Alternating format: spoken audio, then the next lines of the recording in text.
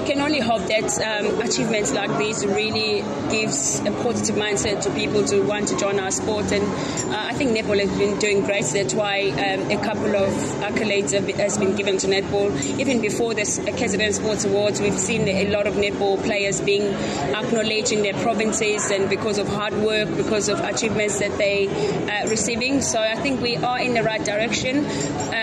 Obviously, again, going to hosting netball here at home in Cape Town 2023. There's a World Cup coming to us, so there's been a lot of work being done.